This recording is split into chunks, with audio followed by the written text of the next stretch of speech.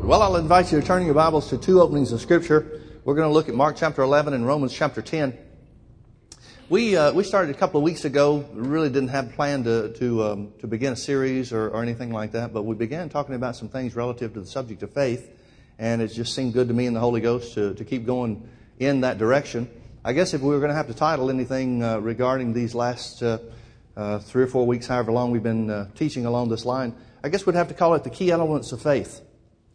Now, the reason that we're teaching on faith in healing school, some people come, and especially if it's their first time, then they're kind of surprised at the way that the healing school services go sometimes. At least we've got this comment on occasion.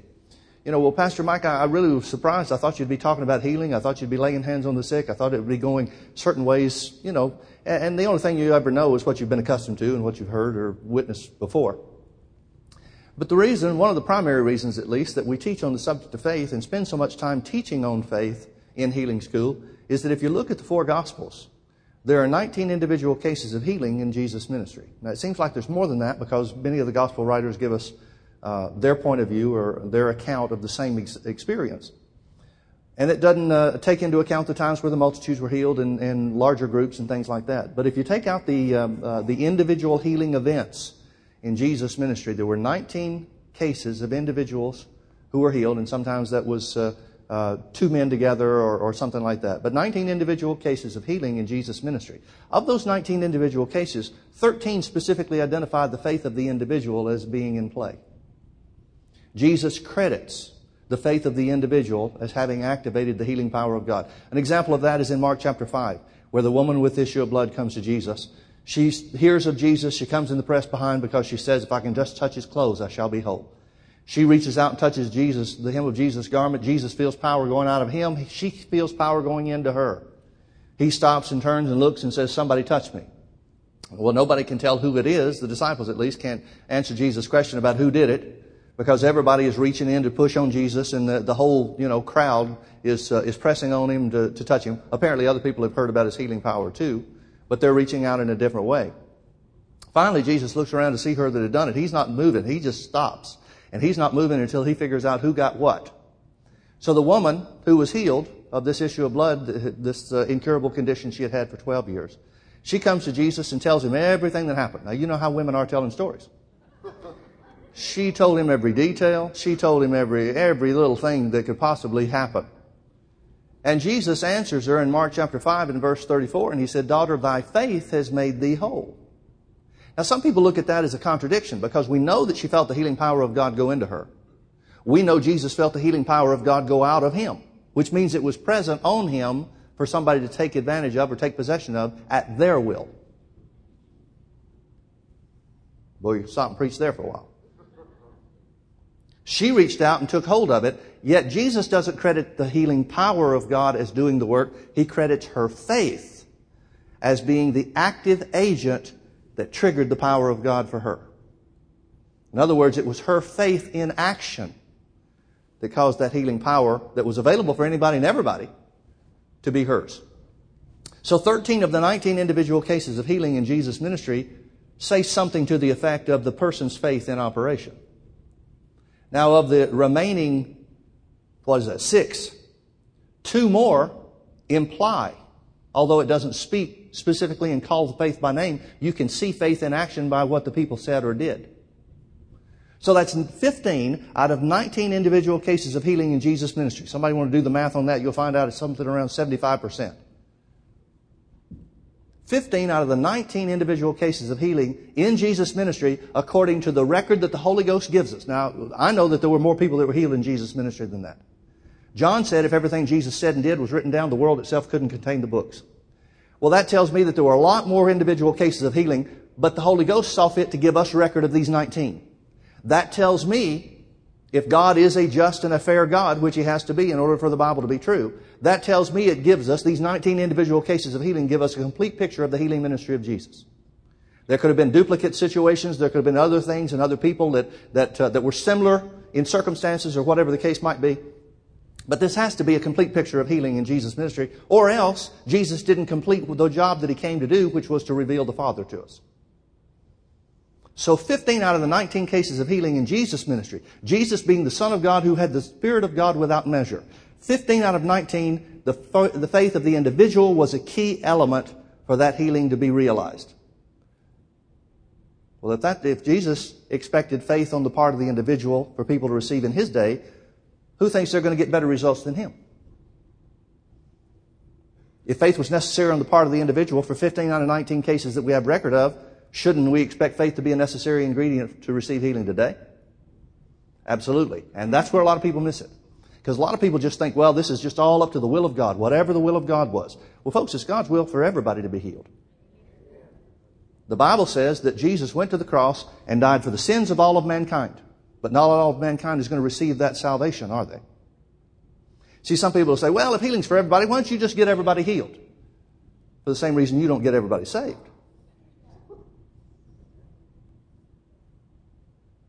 Because it's still up to the individual. The individual has to, by faith, reach out and take hold of what Jesus has already done. The same scripture that says Jesus died for the sins of the world says that he took the infirmities, our infirmities, and bare our sicknesses, and with his stripes were healed. Same scripture. Same exact scripture, same exact work on the cross. Same exact blood that was shed for both purposes. Yet it takes faith on the part of the individual. So that's why we're teaching on the subject of faith. Well, have you found Mark chapter 11 yet? I hope so. Mark chapter 11 tells us the story of Jesus operating his faith and the results that it produced and what the disciples saw as a result of that. He curses the fig tree. He expects to see fruit on it. I've explained this before, but in case you weren't with us, don't know how fig trees are in Israel. Same thing still true today. It was true in his day. Figs and leaves grow at the same time. So if a fig tree has leaves, you would expect it to have figs. The figs drop at the same time that the leaves drop. So Jesus has every reason, because it's a green leaf tree, he has every reason to expect there to be figs on it. Now, King James is a little blind because it says the time of figs was not yet, but that's an inaccurate translation of the original language. You go back and look at the original language and it doesn't say that at all. It literally says the time of figs had come, or something to that effect. So Jesus goes and he expects to see figs on the tree. And when there's not any fruit on it, just leaves, that's like a lot of situations in your life. They look like they should be fruitful, but nothing's being produced. Jesus curses the fig tree. He does not pray. He does not ask God to do something about this tree or complain, God, why did you let this happen to me? Didn't you know I was hungry? He curses the fig tree and says, no man eat fruit of thee hereafter forever. In other words, Jesus spoke to the problem. If you'd start speaking to your problems instead of speaking to God about your problems, you get a lot better results. Jesus spoke to the problem. He didn't involve God because he recognized that he was the one that has authority, just like you. Some things that aren't worth talking to God about because you're the one that has authority. And if you do talk to God, you're going to be in the same situation as Moses when they were facing the Red Sea with Pharaoh's army bearing down on them. He turns and he says, okay, to the people he says, okay, stand still and see the salvation of God. Well, that sounds good, doesn't it? Don't worry, folks. Then he turns around to God and says, what are we going to do? And God rebukes him. God said, what are you crying out to me for? Now, folks, I got to tell you, just me, natural me, seeing things the way I see things. That would seem to me like a good time to cry out to God. You're facing death, one way or the other. Yet the Lord said, why criest thou unto me? You stretch forth your hand and divide the water. In other words, when you get in a situation where you have authority and you cry out to God about, oh, how is this terrible thing going to be solved? God's going to turn it back around to you and say, use the authority you have. That's exactly what Moses did. He stretched out his hand. Power of God was realized. The sea parted. Israel went over on dry ground. By the way, God was on there. He helped them out a little bit by putting the pillar of fire between them and Pharaoh's armies. The Bible says God's got your back. That's what it means where it says he is your rearward. It means he's got your back. You know the only time God doesn't have your back? When you're not moving forward.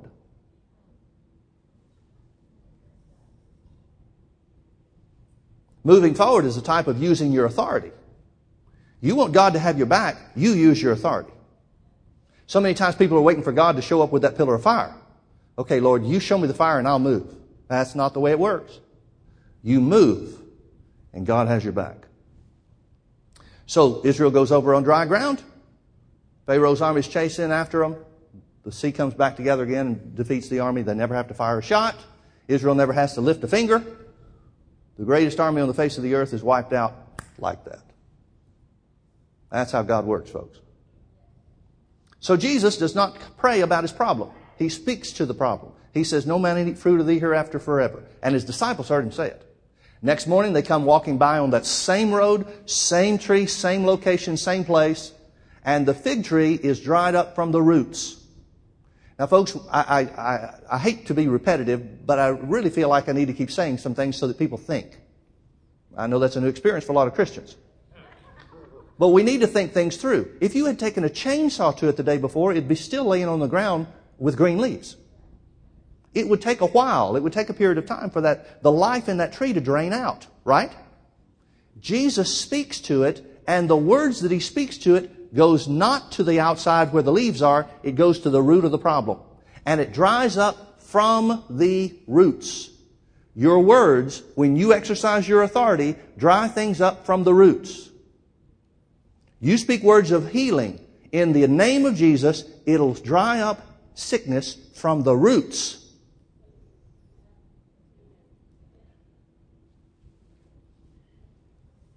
Now, not always do you see the green leaves disappear overnight.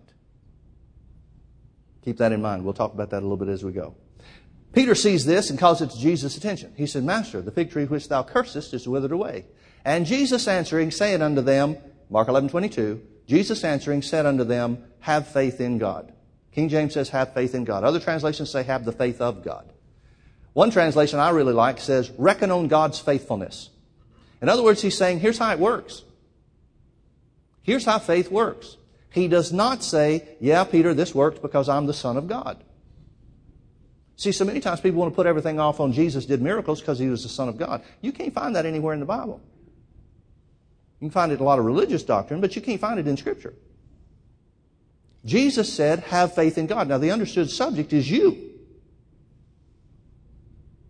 In other words, he's not saying, don't try this at home. He's saying, here's how it works for everybody. You have faith in God. He's saying, Peter, you can do the same thing that I'm doing. How do we know? Verse 23. For whosoever. Now, doesn't whosoever mean anybody? Isn't whosoever determined by what you choose, not who God chooses? If it was determined by the ones that God chooses, the ones that have the special faith, like so many Christians seem to think it works, then wouldn't it say, for whomever God chooses, when they speak to the mountain? But that's not what he said. He said whosoever. It means it's your choice. You're in the same position as Moses facing the Red Sea. What are you going to do about your situation? For whosoever shall say unto this mountain, be thou removed and be thou cast into the sea. Now Jesus has not spoken to a mountain. He spoke to a fig tree. Why is he saying now instead of the fig tree that's dried up from the roots, why does he turn and say, whoever speaks into this mountain? If you go to the place where it happened, and you can get pretty close, maybe not exactly, but you can get pretty close, there's a mountain there. So when Jesus said, whosoever shall say unto this mountain, he's saying it won't just work for fig tree-sized problems, it works on mountain-sized problems. Same thing I did to the fig tree, I could have done to the mountain, and you can too. Now, I don't think Jesus is speaking in a literal sense. You can rearrange the geography or the topography of the earth. Who cares about that? Some people say, you mean I could really move a mountain? Well, start with moving your bills. Start with moving the headache, and then maybe you can grow to mountain faith. But I don't think Jesus is really talking about the topography of the land. I think he's trying to use that as an illustration for problems, unfruitful circumstances in your life.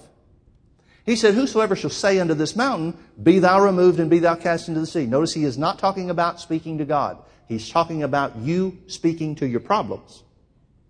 Whosoever shall say unto this mountain, be thou removed and be thou cast into the sea. And, here's the qualifier, and shall not doubt in his heart. And shall not doubt in his heart. And shall not doubt in his heart. Folks, I want you to understand that's the only thing that he mentions as the killer. The thing that stops faith from working. And shall not doubt in his heart. That's it. That's the only condition that he says will keep the mountain from moving. Whatever mountain you're talking about. Whatever mountain is your problem.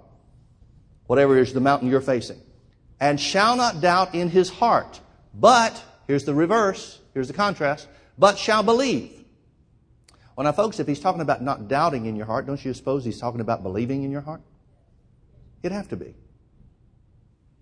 Whosoever shall say unto this mountain, Be thou removed and be thou cast into the sea, and shall not doubt in his heart, but shall believe in his heart, that what things soever he saith shall come to pass, he shall have whatsoever he saith. So he says the qualifier, the one thing to guard against is don't doubt in your heart, and instead believe that what you say will happen. That's it. Believe what you say will happen. He, the whosoever that does this, he shall have whatsoever he saith. He says your words will create realities.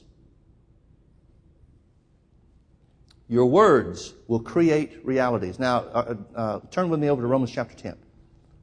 Romans chapter 10. We're talking about key elements of faith. Romans chapter 10, let's start reading in verse 8.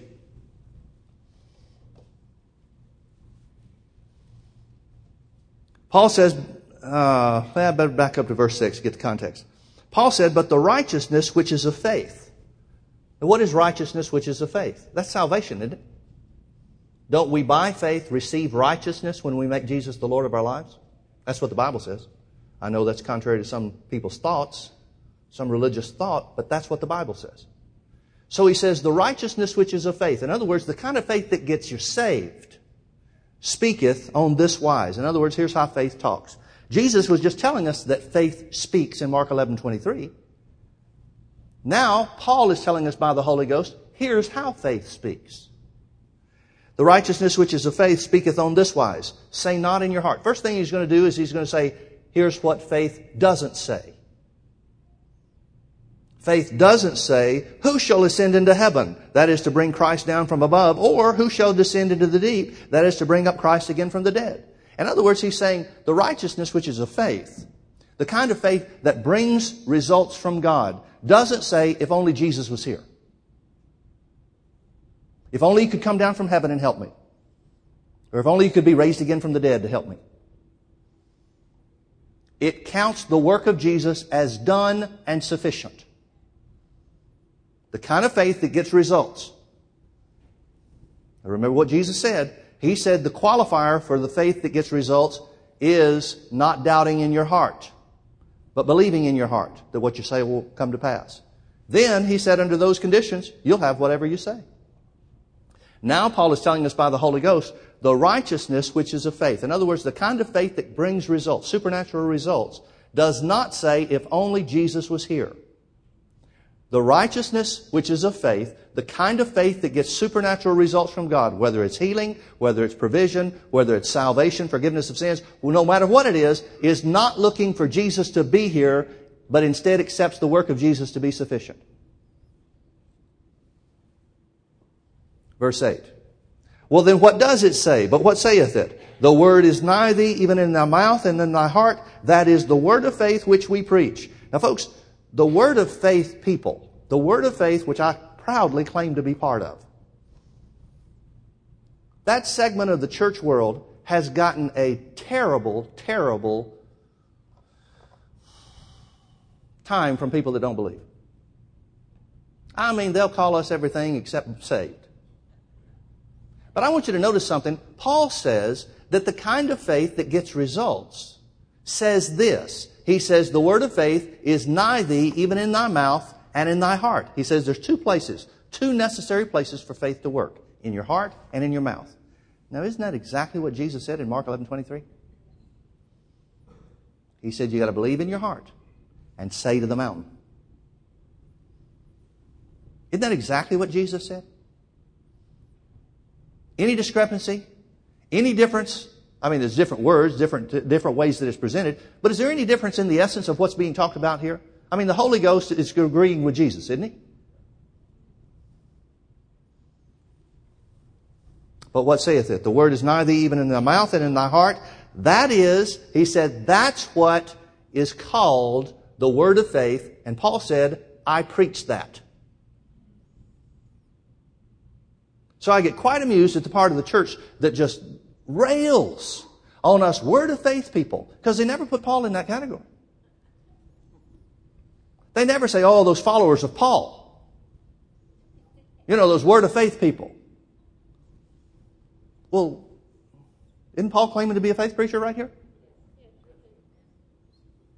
Folks, please keep this in mind. Underline this in your Bible. Highlight it. Do something so you can find it when your Christian friends.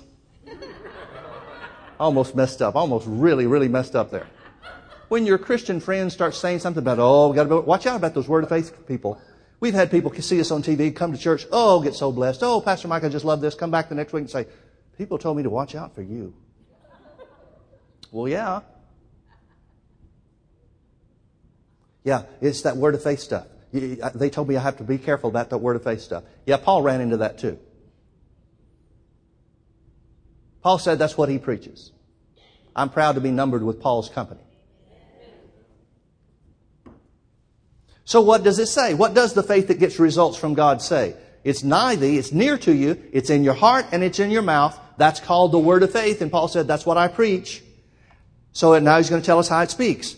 That if thou shalt confess with thy mouth the Lord Jesus, and shalt believe in thine heart that God has raised him from the dead, thou shalt be saved. Same two elements. Faith in your heart, faith-filled words coming out of your mouth. Faith in your heart that Jesus was crucified and raised from the dead. And faith-filled words to confess that He's your Lord and Savior. That's what brings you into the family of God. And that's the only way you can get in. I'm suspect about all these people saying, well, that faith stuff, that's not the way I got saved. Well, are you sure you're saved then? Paul said this is how it works. Seriously? I think what happens is most people do this, but they do it unconsciously, and it's been so long ago that they did it, they don't even realize that they did something. If they'd stop and analyze, wait a minute, what did we do? Well, I heard somebody preaching that Jesus died for my sins, and they said if I just asked Him in my heart, then I'd be saved. So what did they do? They believed and they spoke. And they got saved. And folks, that's the same principle of faith that causes you to receive everything from God. Let me turn it around and say it in a different way. Without that same principle of faith, you can't get anything from God. Salvation included. Verse 10. For with the heart man believeth unto righteousness, and with the mouth confession is made unto salvation. I want you to notice that phrase, with the heart man believes. Folks, one of the key elements of faith, one of the most important things you'll ever need to know about faith is that faith is of the heart. Now the word heart here means spirit. It means the inward man. Faith is of the inner man, not the outer man. Faith is from the inside, not the outside. Faith comes from the inside where man is born again. The spirit man that's eternal, not from your body and not from your mind. Faith is not of the head, faith is of the heart. It's of the spirit. We know that the heart is the spirit because Peter talked about in giving instructions to the wives how that they need to submit themselves to their husbands and don't work on the outward person, the adorning of the hair and the plaiting of gold and wearing of apparel and stuff like that. Some people say, yeah, see, women shouldn't wear makeup. Well, if you're going to use that scripture to preach that, you're going to have to say that women shouldn't wear clothes either. Because they're both part of the same scripture. Man, that'd change our church services, wouldn't it? Might increase attendance.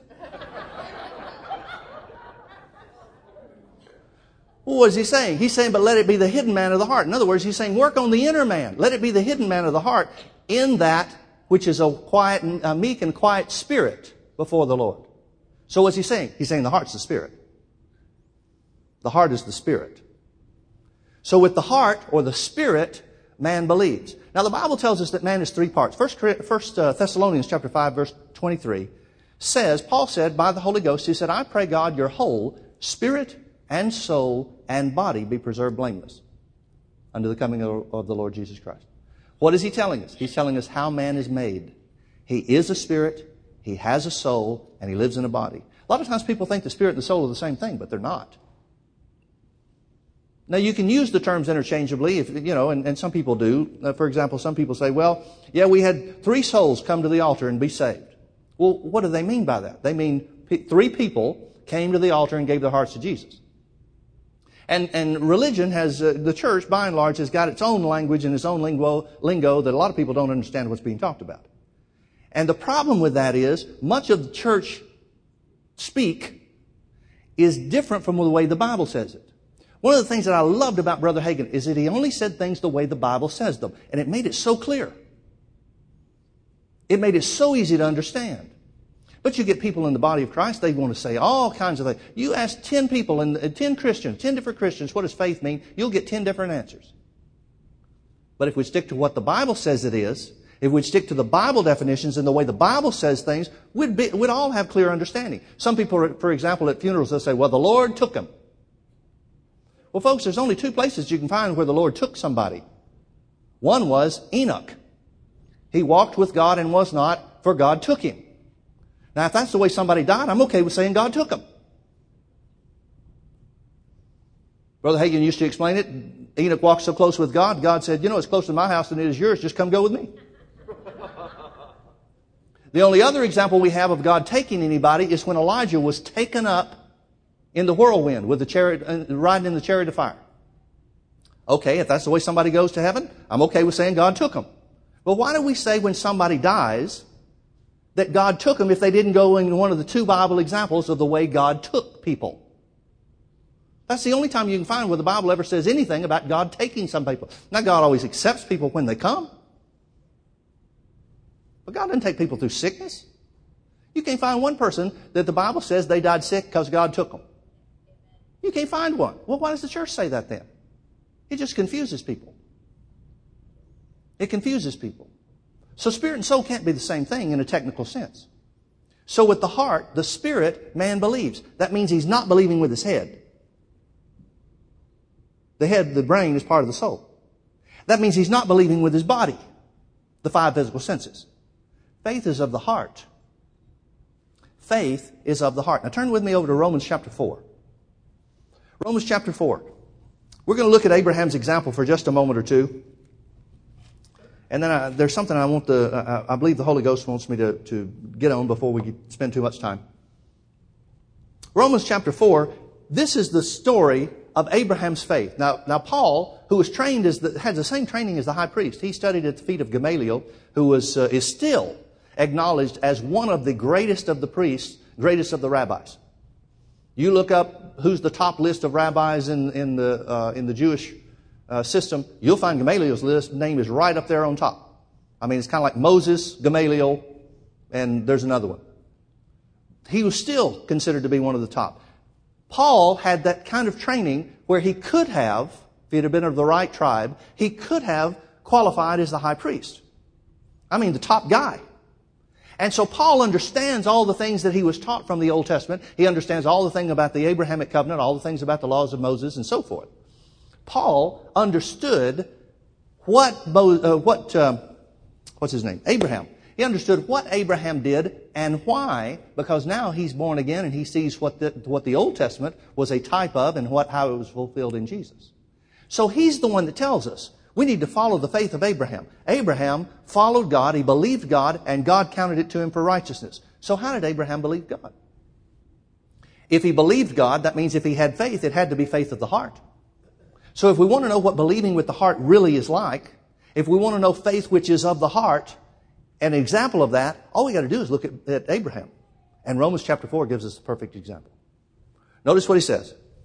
Beginning in verse 17, it is written, as it is written in the Old Testament, in other words, God said to Abraham, I have made thee a father of many nations, before him whom he believed, even God who quickeneth the dead and calleth those things which be not as though they are. Notice the first thing it says is God told him something was true before he had it in reality.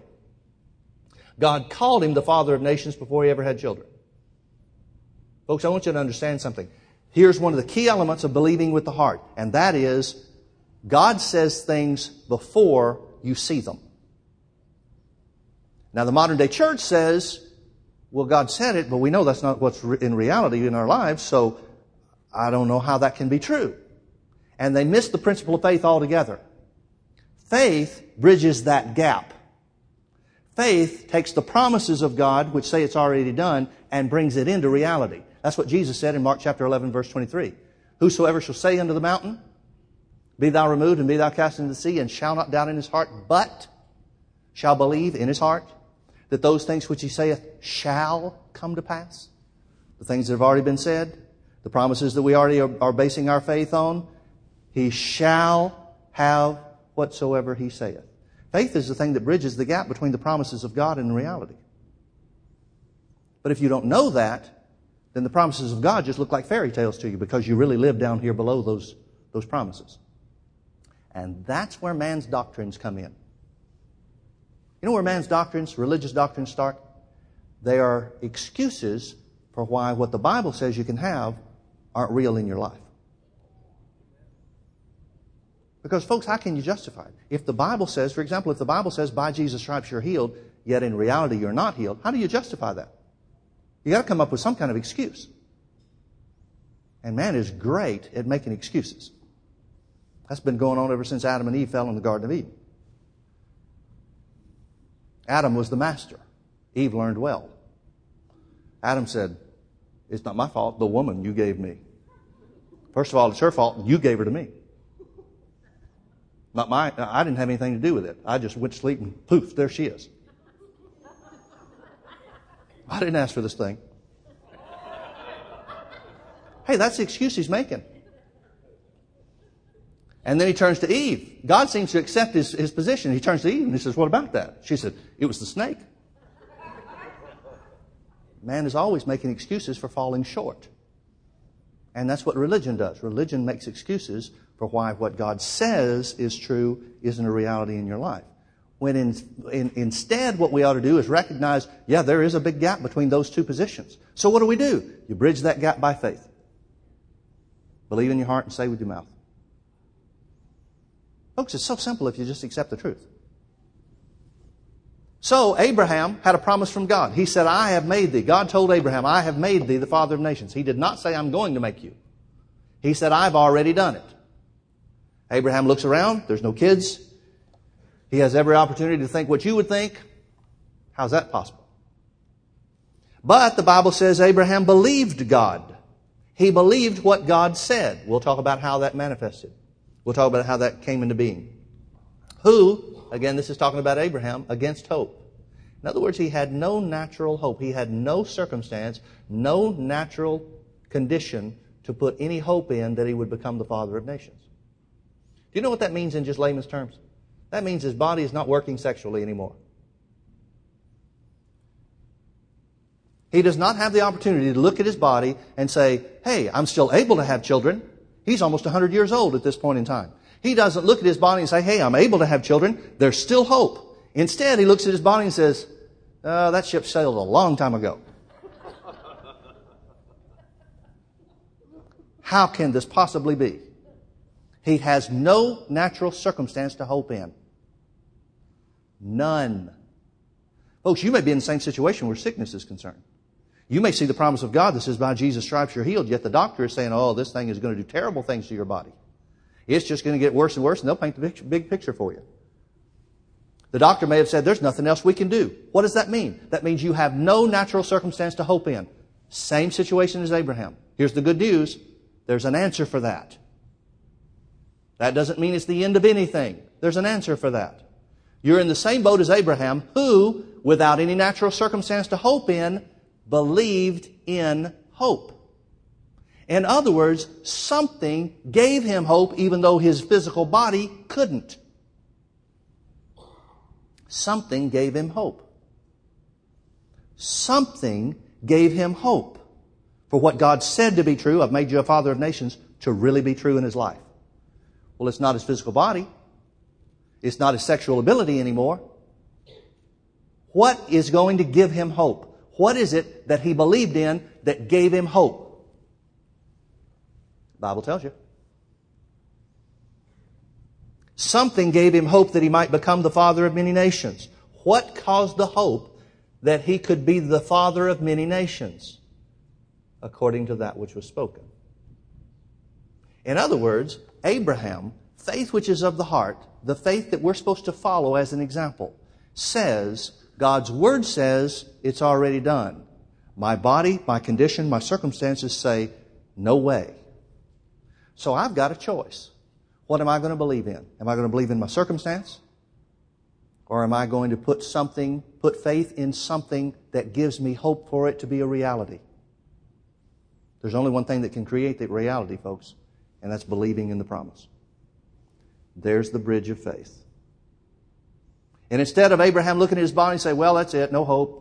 I don't know what God's talking about, but, He's God. He can't figure Him out.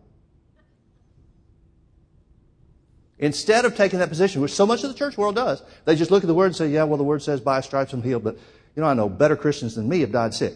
So who can figure that out? Instead of taking that position and ignoring the promise of God, Abraham did exactly what the Bible sets as an example for you and me to do. He said, wait a minute, God said it. It's impossible for Him to lie. Therefore, I'm not going to put my faith in what I see and the circumstances in my flesh. I'm going to put my faith in His Word. I'm going to bridge the gap between what God says is mine and what I see is mine. And the only thing that can bridge that gap is faith. So he believed in hope. What did he believe in that gave him hope to become the father of many nations? Now notice the difference in the tense. God said, I've made you the father of nations. Abraham had hope that he would become the father of nations. Jesus said, whoever says to the mountain, be thou removed and be thou cast into the sea, and shall not doubt in his heart, but shall believe that those things which he saith shall come to pass, he shall have whatsoever he saith. He's talking about a progression. He's talking about a process. He said, say, believe in your heart, and it shall be. Abraham's got God's Word that says, I've made you the father of nations. Abraham said, that's not the way it is in my life, so I'm going to choose to believe in what he says so that I can become the father of nations. I'm going to bridge that gap so that God's promise or God's statement of what has already been made shall become reality. There's that bridge of faith. In other words, Abraham's making himself a whosoever. Abraham's making himself a whosoever. How did he make himself a whosoever? He started calling himself the name that God gave him. The name Abraham means father of a multitude. He went from the name Abram to the name Abraham. What God added to Abram's name was a part of himself. It was the Hebrew letter H, which stands for God. He changed him from Abram to Abraham. He inserted, through His Word, Himself in Abraham. And Abraham accepted it by calling himself his new name. He said of himself what God said of him. In other words, he's confessing what God said. Oh, I can't believe that confession stuff. That's where people get off. They just think your words are just going to make stuff happen. That's the way it worked for Abraham. That's the way Jesus said it'd work for you. Well, maybe not you. He said it'd work for whosoever. You decide whether or not you're whosoever. So Abraham believed in something that gave him hope to become the father of nations. What was that? According to that which was spoken, so shall thy seed be. And, verse 19, being not weak in faith. Now, what did Jesus tell us about being weak in faith? He said the condition, that which keeps your faith from working, that would be the same thing as being weak faith, wouldn't it? Weak faith is faith that doesn't produce. Jesus said the thing that keeps your faith from producing is doubting in your heart. So we could insert this, we could put those two scriptures together and insert in here, and Abraham, in order to not doubt in his heart,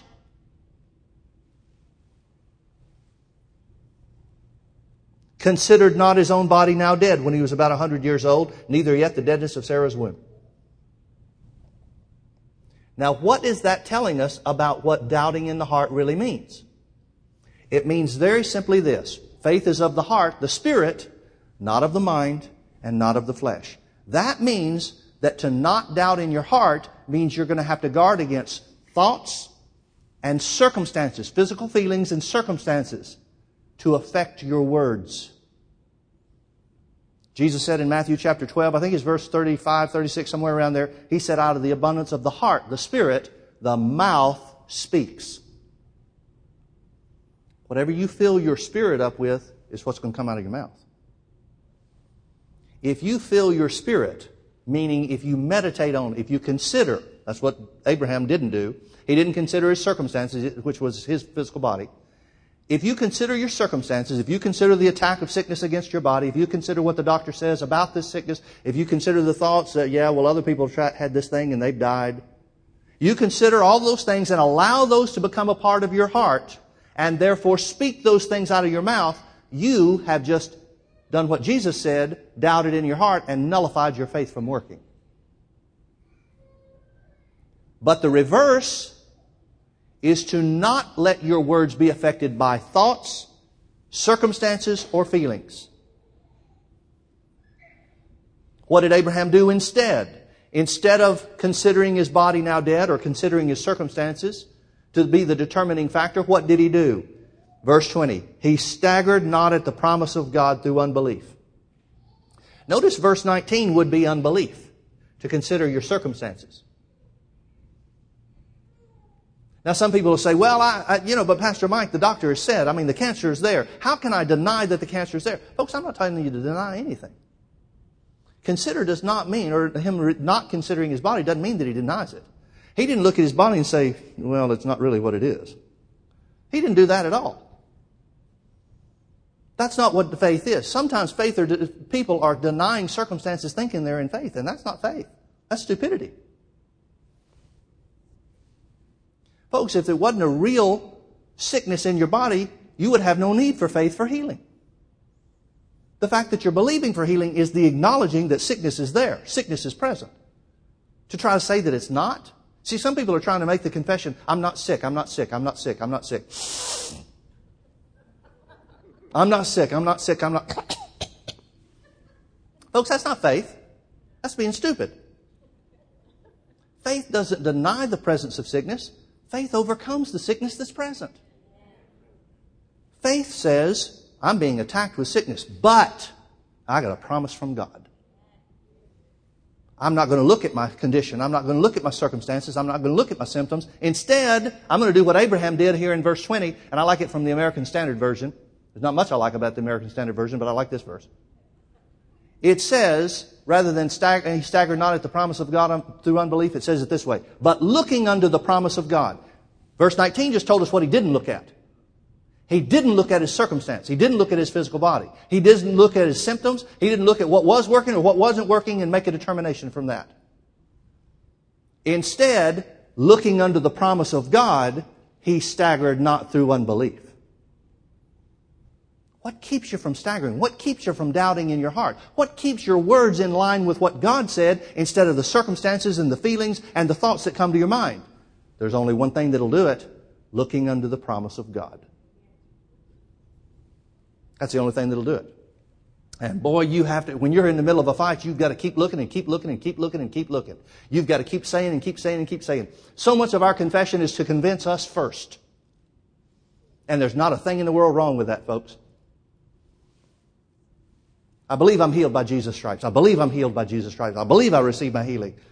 You guys say that over and over and over again until it starts settling in. Because the devil is going to be right there. Have you noticed that he does not give you a break? I've noticed that the more that I shut up, the more he talks. But if I'll keep speaking the word, then there's not much room for him to get in there. And boy, I remember when I first started trying to get some of the promises of God on the inside of me. Man, I was talking constantly to myself. My God shall supply all my needs according to His riches and glory. My God shall supply all of my needs according to His riches and glory. If I look at my checkbook, there's nothing to hope in. If I look at the people I'm in debt to, there's nothing to hope in. If I look at the lack of money in my pocket, there's nothing to hope in. Well, I'm going to have to find something that gives me some hope for getting out of this situation. What is that? The Word of God. And that's the only place I found any hope. Same thing's true for healing for me. Man, Jesus took my infirmities and bore my sickness, and by His stripes I'm healed. All the time I'm saying it, I'm hurting. My body's hurting all over. And the devil's right there. How can you say you're healed if your body's hurting? I didn't say I'm healed because my body doesn't hurt. I said I'm healed because Jesus said so. Looking unto the promise of God, he staggered not through unbelief. Folks, you got to keep your eyes on the Word. It's just that simple. You can't be one of those people that consider everything, in wisdom.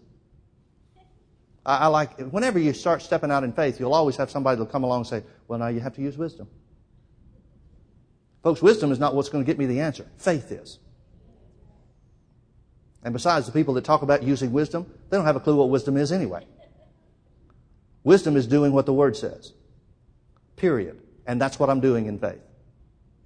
Looking unto the promise of God, he staggered not through unbelief, but was strong in faith. How do you know when you're strong in faith? Giving glory to God.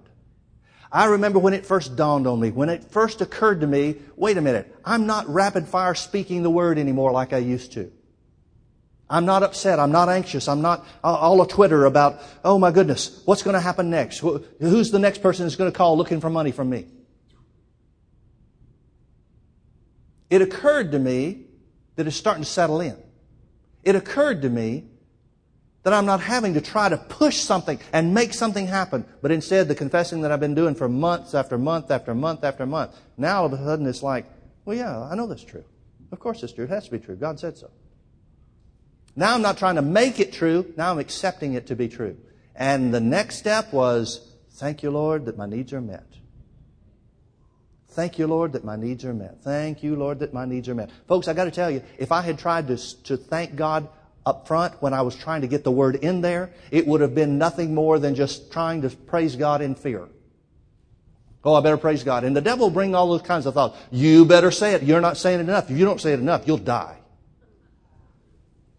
All kinds of thoughts. I got to tell you, I was in a situation, I was so far I was not just at the bottom of the barrel, I was under the barrel and the barrel was on top of it.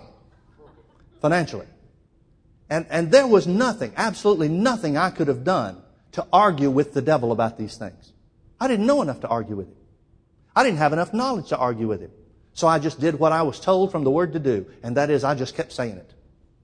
Kept saying it, kept saying it, kept saying it. The devil would try to bring a question, and I'd think, well, that's a good question. I don't really know the answer to that. And then I'd catch myself and say, when I get on the other side, I'll answer that. Right now, I'm just going to do what the Bible says. And I just keep saying it. But then it started settling down. It's like, wait a minute. I don't have to keep pushing this. I don't have to keep making this work. This is true. Then it became a natural thing. Oh, thank you, Lord, that you meet all my needs. Now, the devil was right there. He never left. He'd say, you don't really think that's going to work, do you? It occurred to me one day. The devil comes to all of us and says that, doesn't he? You don't really think that faith stuff's going to work, do you? If he knew that you were doing something that wouldn't work, would he try to let you know? It occurred to me one day. He's telling me it's not going to work, and I'm trying to argue. Yes, it's going to work. Of course it's going to work. What do you mean? Of course it's going to work. And then it occurred to me, I thought, wait a minute. If he's got me on the wrong road, wouldn't he keep quiet and let me keep going down the wrong road? And I started laughing. I realized, you know this is working. That's why you showed up. You know this is working. You're trying to talk me out of it because you know if I stay on this road, I got it. Man, I started looking for the devil. I welcome him to tell me, you don't think this is going to work, do you? I hear that a lot less often than I used to. You shine the light on what the devil's doing in your life, he'll leave you alone. He'll try to pick another tactic. That one does not work with me anymore. I welcome that. It's kind of like, yes, you know it's working. It's almost like a confirmation. I've got the devil confirming, yep, it's working. And somebody's going to take that out of context and say, Pastor Mike's saying, look for confirmations from the devil. Well, whatever. Let the ignorant be ignorant still. So looking unto the promise of God, verse 20, he staggered not through unbelief, but was strong in faith, giving glory to God. Now, what does that mean? That means when you start giving glory to God for something you can't yet see, you're becoming fully persuaded. Verse 21, and being fully persuaded that what God had promised, he was able also to perform. Folks, let me tell you what the importance is about this. So many times the devil's going to try to ask you, how in the world do you think that's going to work? Let me clue you in on a little secret. That's not your problem. It's God's problem to make it work. Your issue, your concern needs to be not doubting in your heart. That's what you focus on. What does that mean? That means keep saying what God's Word says. That means keep looking to the promise of God. Keep your eyes on the promise of God instead of the things that are going on around you or the way that you feel. You keep your eyes on the promise of God and keep saying what God's Word says. It's God's problem to make it work. And the more you speak the Word, the more it settles in on you. God's fully able, fully capable of making this thing work. Well, how's that going to work for Abraham? I don't know. Abraham didn't know. But one day, bingo, it worked. Don't you know that was a happy day for Abraham? Hey, who knew? Same thing for Sarah. Abraham looks at Sarah and she looks at him. They both look good to each other that day. That was probably supernatural at 192, but I don't know.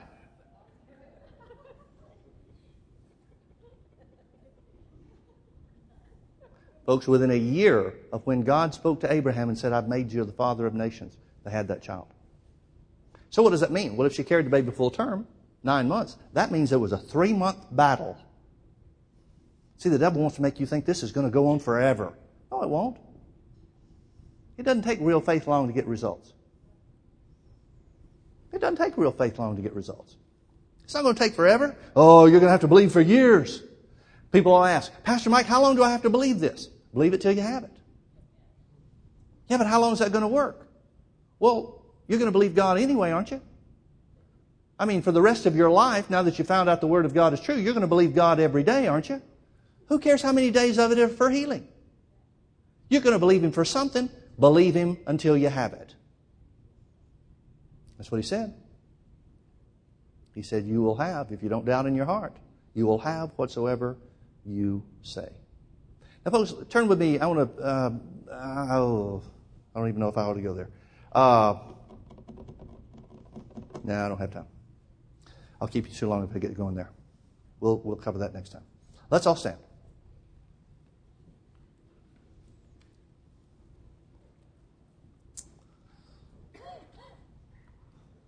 Let me remind you of what the Bible says. The Bible says that Jesus took your infirmities and bore your sicknesses, and with His stripes you're healed. That's the same exact thing as God telling Abraham, I have made you the father of nations.